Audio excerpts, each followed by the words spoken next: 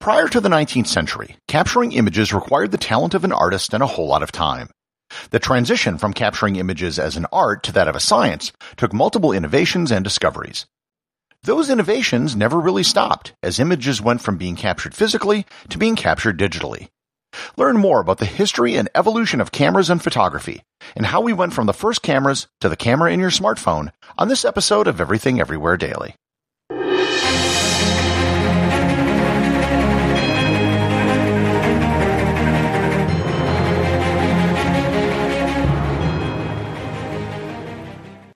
This episode is sponsored by Heaven Hill Bottled and Bond Bourbon.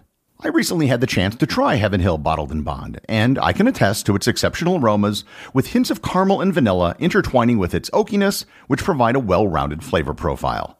Taking a sip is akin to experiencing a piece of bourbon history firsthand. Heaven Hill Distillery may be America's most quintessential bourbon distillery. Established in 1935 after the end of Prohibition, the distillery was established by the Shapira family and has remained a family-owned distillery to this day. In 1897, Congress passed the Bottled in Bond Act, which set forth strict rules for any bourbon labeled Bottled in Bond. Heaven Hill Bottled in Bond Bourbon goes beyond the stringent requirements of the law by aging its bourbon for 7 years, not 4. The end result is a gold medal-winning bourbon that truly stands out. Available nationally, look for a bottle at your local store. Heaven Hill Bottled in Bond. Heaven Hill reminds you, think wisely, drink wisely. This episode is sponsored by ButcherBox. Summer is right around the corner, and that means cookouts. No matter what your preferred food is for a cookout or a barbecue, ButcherBox can help you make it the best. If you want to serve up some hamburgers, ButcherBox has grass-fed ground beef to make the perfect smash burger. Want to cook up some steaks? Well, ButcherBox has that too, with some of the best cuts of steak such as New York strip, ribeye, and filet mignon. Do you like grilled chicken? Well, ButcherBox has some of the best pasture-raised chicken that you will find anywhere. And if you really want to wow people at your next cookout, you can try grilling some of their wild-caught salmon on a cedar plank. Sign up at butcherbox.com/daily and get a special deal. ButcherBox is offering my listeners a free-for-a-year offer plus an additional $20 off. You can choose salmon, chicken breasts, or steak tips free in every order for a year. Sign up today at butcherbox.com/daily and use code DAILY to choose your free-for-a-year offer, plus get $20 off your first order.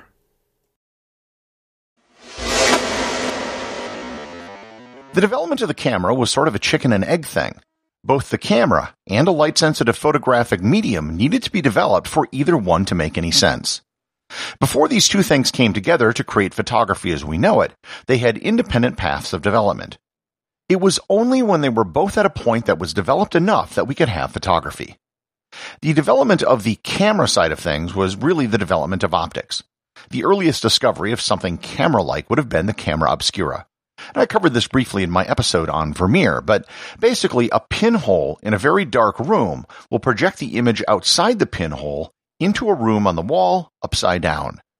The earliest known documentation of the camera obscura effect was actually made in the 4th century BC in China, so it's been known for a very long time. Likewise, lenses in some form existed for centuries. Simple spectacles were made in the 13th century, but lenses and the art of lens grinding really came into their own in the 16th and 17th centuries. And this is what allowed for the creation of telescopes and microscopes. The other big theoretical discovery that was necessary was Isaac Newton's discovery that regular white light was actually made up of separate colors. The camera obscura effect and the ability to bend light with lenses were obviously important, and the science of optics was developed first. But to make a photo, light had to be able to imprint onto something to make that image permanent. It had been known for centuries that certain silver compounds would darken when exposed to light. However, this was mostly just a curiosity. Moreover, no one really knew if it was light or heat which caused the change in color. The 18th century saw more investigations into these photosensitive chemicals.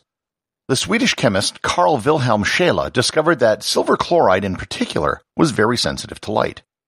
This discovery was first used by the English inventor Thomas Wedgwood around 1790 to create the first protophotos.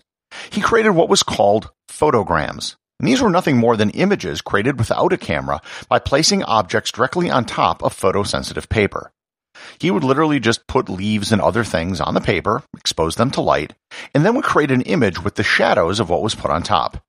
This idea was then taken to its next logical step by using a photosensitive material to make silhouettes out of people.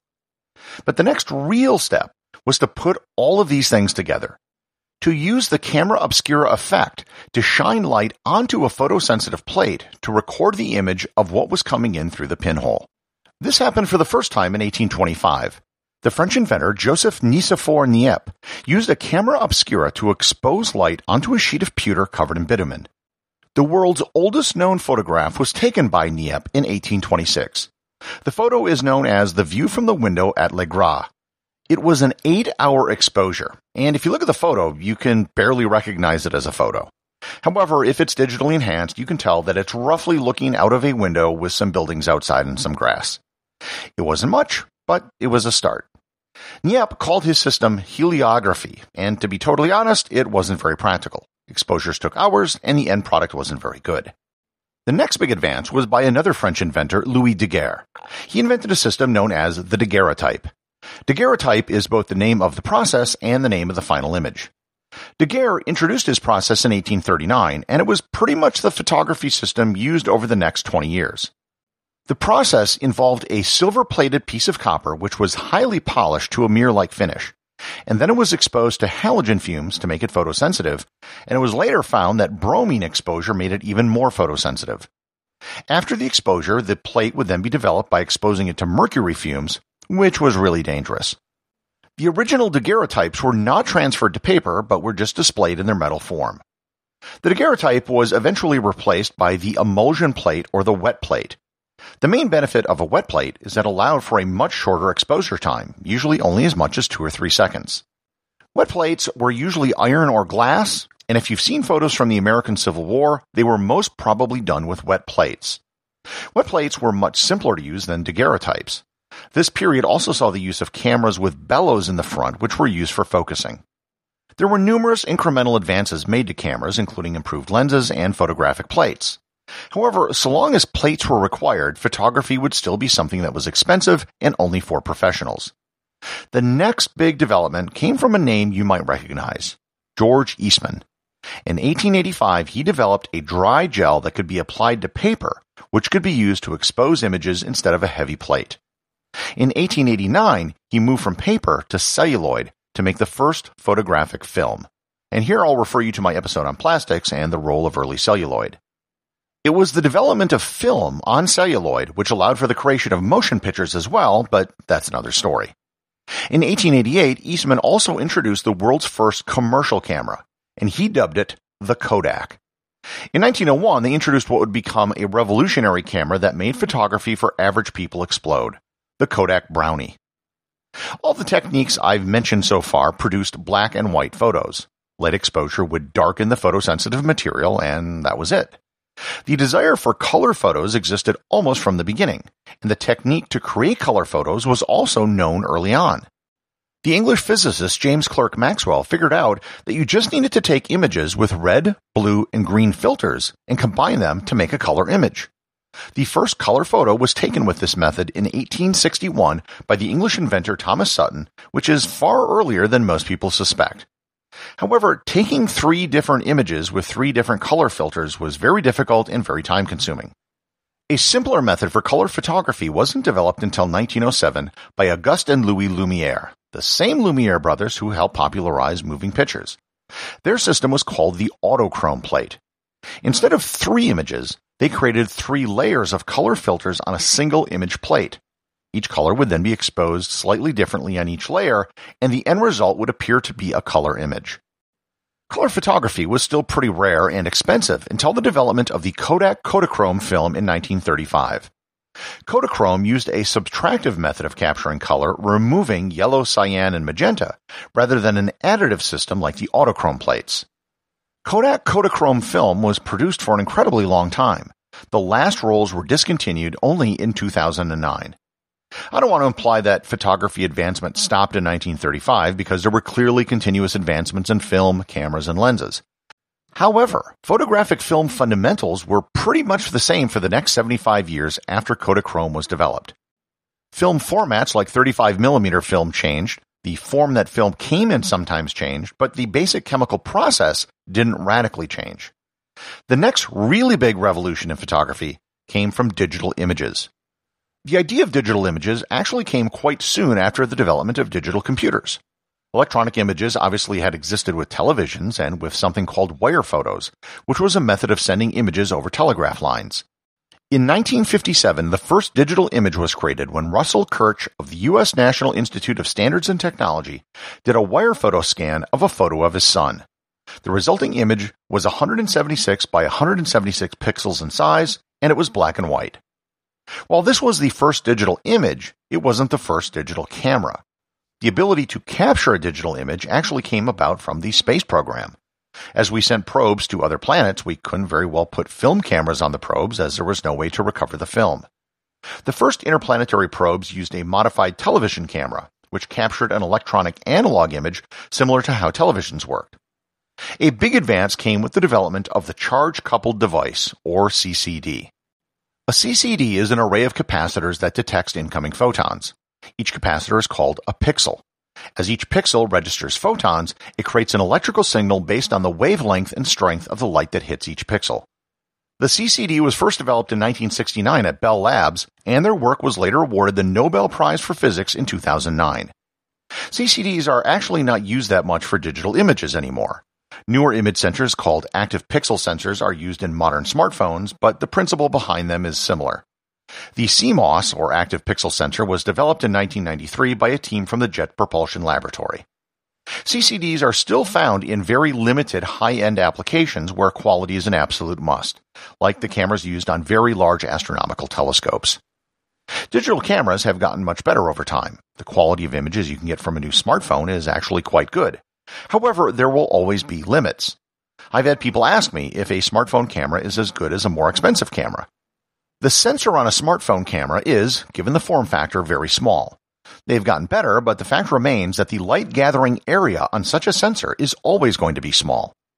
The size of a sensor in a proper digital camera is going to be larger, and each light-gathering pixel will be larger, thus gathering more light. The number of pixels a sensor has is usually measured in megapixels. While some cameras can have an absurd number of megapixels, unless you happen to be printing some very large images, anything more than about 10 to 14 megapixels is overkill. In fact, more megapixels can often make images lower in quality by reducing the size of each pixel on the physical sensor. One thing I'm sure that most of you are familiar with is digital file formats. The most popular format is JPEG. JPEG stands for Joint Photographic Experts Group, which established the format in 1992. What it and almost every other digital image format does is compress the image so it has a smaller file size without dramatically diminishing quality. The way it does this is by condensing similar pixels. For example, in an uncompressed image, details regarding the color for each pixel are given. So it might say this pixel is black, this pixel is black, this pixel is black, and so on. In a compressed image, it would just store the information as pixels 1 through 7 are all black, which requires less space. Hence, the simpler an image is, the easier it is to compress. Many new digital technologies haven't totally replaced their previous analog predecessors. In photography, however, that's exactly what has happened. Other than niche hobbyists, film has pretty much been totally replaced by digital photography. This has ensured that even though the roots of photography go back almost 200 years, it's still an area where there is significant investment and innovation today. Everything Everywhere Daily is an Airwave Media podcast. The executive producer is Darcy Adams. The associate producers are Thor Thompson and Peter Bennett. Today's review comes from listener Vern over at Podcast Republic. He writes, "Always interesting, even if the title of the episode doesn't seem like it will be an interesting one. An incredible wealth of knowledge packed into small, quick-to-listen-to segments. You have discovered one of the secrets to the show. If you skip an episode because it doesn't seem interesting, you might actually be skipping something very interesting, but you just didn't know it. Remember, if you leave a review over at Podchaser until the end of April, they'll be making a donation to help feed Ukrainian refugees, which will be matched by several other podcast companies.